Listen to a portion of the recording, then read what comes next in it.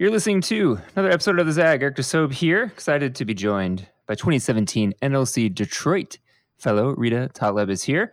Excited to hear all the things that she's working on in that part of the country. So let's not waste any more time. Let's get to it.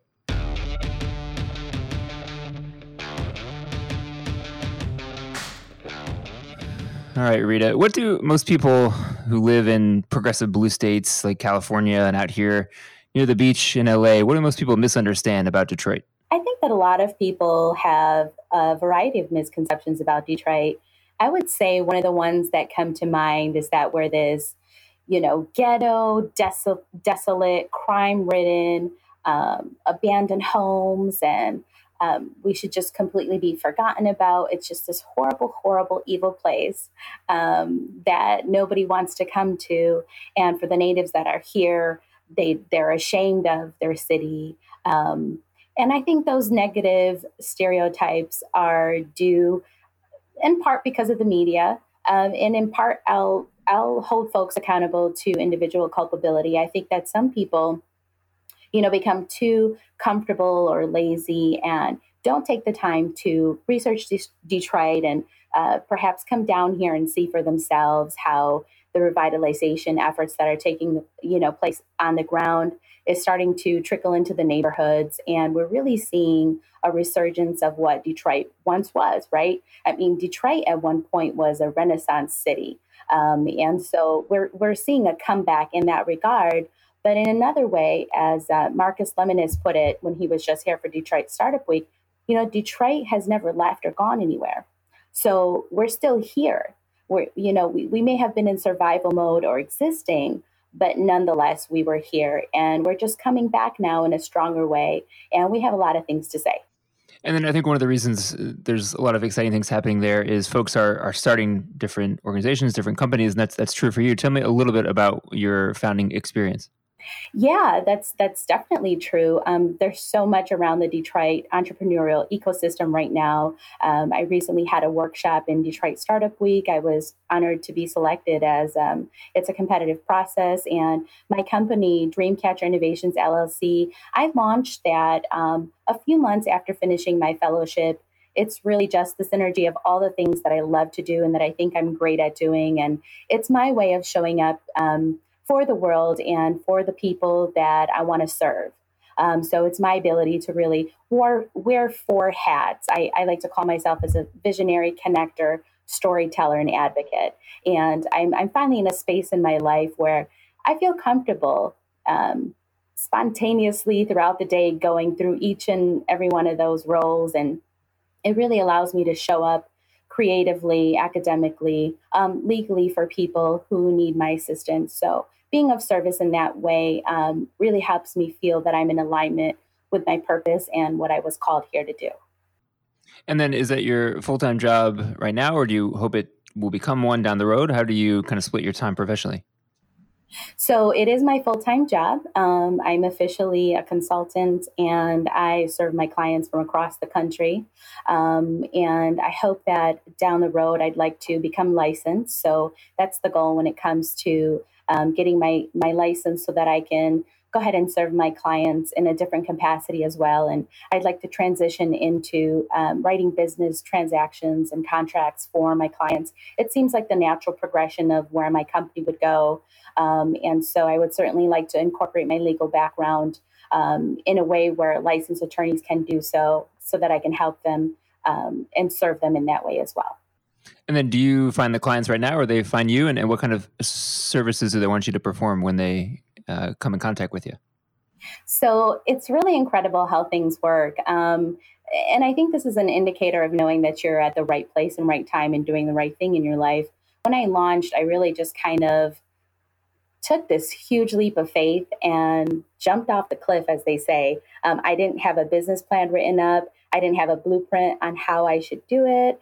I just dived right in, and people found me.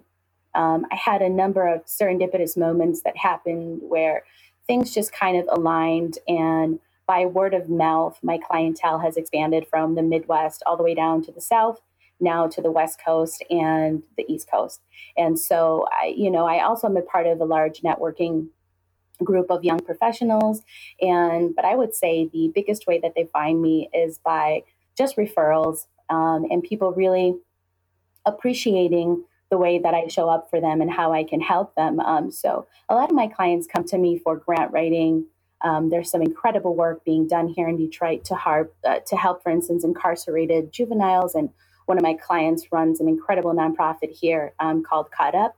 Another one of my clients does incredible after-school mentoring work in some of the harder hit areas in Detroit. And some of my other clients, as I do career coaching as well, I was able to help them, launch their photography business or opening up their massage and healing spa. So really, I would say a diverse group of people seem to be comfortable with me providing a blueprint for them. And so it's been a combination of just kind of taking that leap of faith and putting myself out there in the universe, people finding me, and then from there, word of mouth. And then social media has also helped me make a presence, and certainly presenting at workshops such as Detroit Startup Week and being a part of a large professional network like NLC has also helped me as well. So I'm grateful for those platforms. And then what would you say the hardest part of founding a company is? So for me, I would say the hardest part for me was mentally getting over the idea that it's not my birthright to do it. I'm the first founder and CEO of my own company. I was the first to go to college, the first to go to law school. And so kind of blazing a trail and just mentally coming to terms with the fact that, it wasn't going to be easy for me. My life hasn't been easy for me. And just really summoning up the courage to know that, I have a lot of wonderful, unique solutions to problems that people face. And so mentally just understanding that it's my birthright to do that, to show up in the world the way I want to. And then cultivating a sense of understanding and self-awareness that helps me show up in the spaces that I show up in order for me to be of service. I haven't had any roadblocks as far as, money-wise or resources. Detroit, is hot right now in the grant scene, especially for women of color. And the STEM topic is something that's certainly very popular right now. And a lot of my clients that I write grants for are jumping on that bandwagon. And so we're able to successfully get them grants immediately.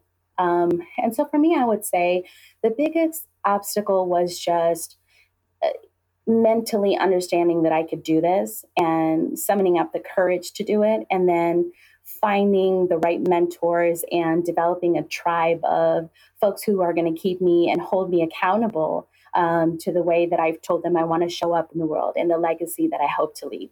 Yeah, that sounds great. When we come back after the break, we'll talk a little bit more about founding life and also a little bit more about Detroit. Thanks for listening to The Zag. We'll be right back.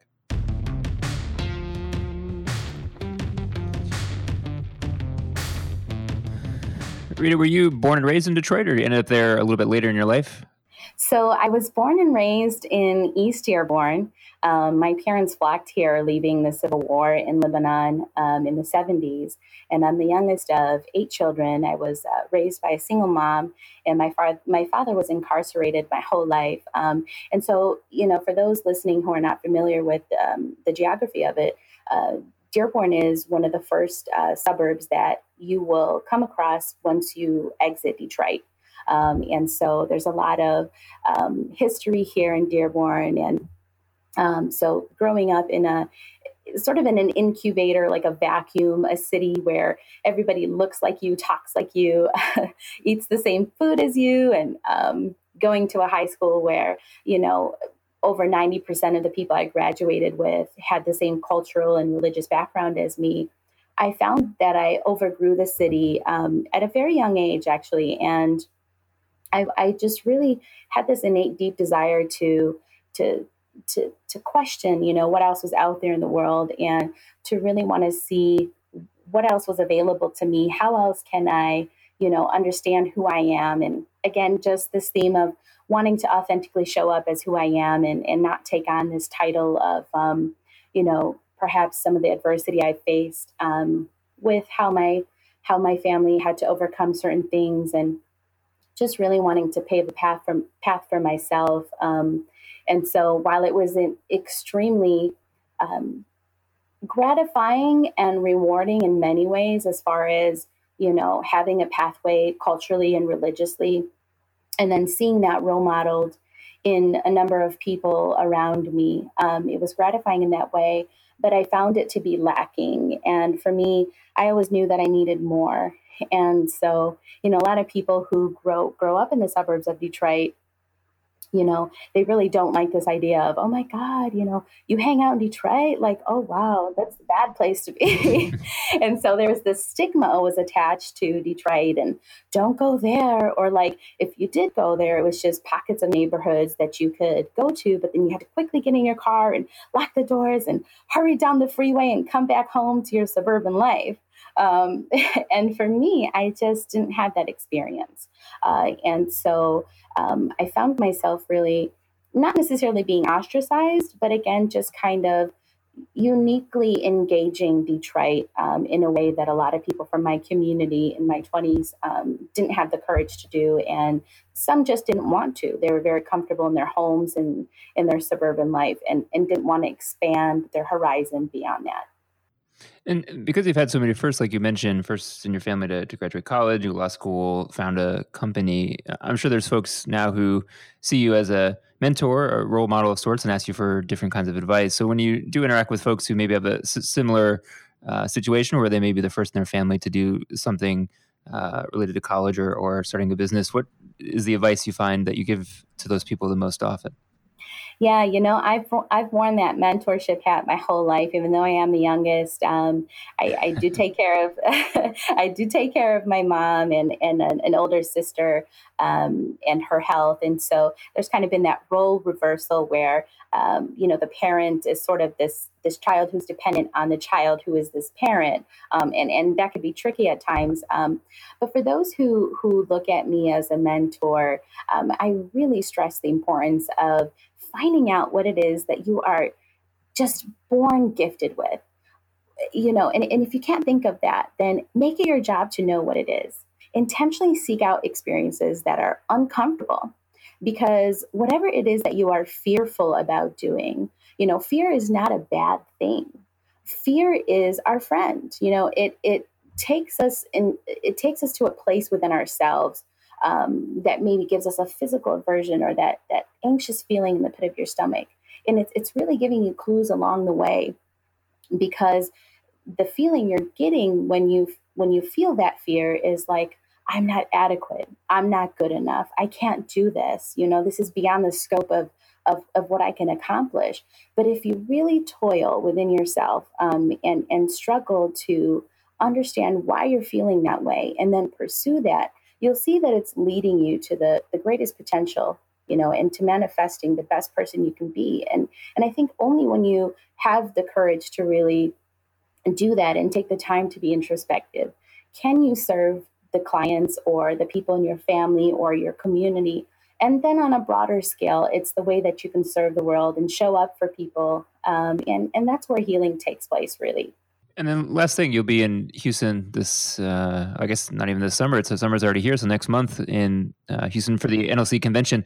Give us a short sneak peek of what your Spark Talk will be about. So my Spark Talk will be about cultivating narratives, the importance of powerful storytelling to secure grant funding, and then policy initiatives that we can align to those grants in order to help change in communities that need it.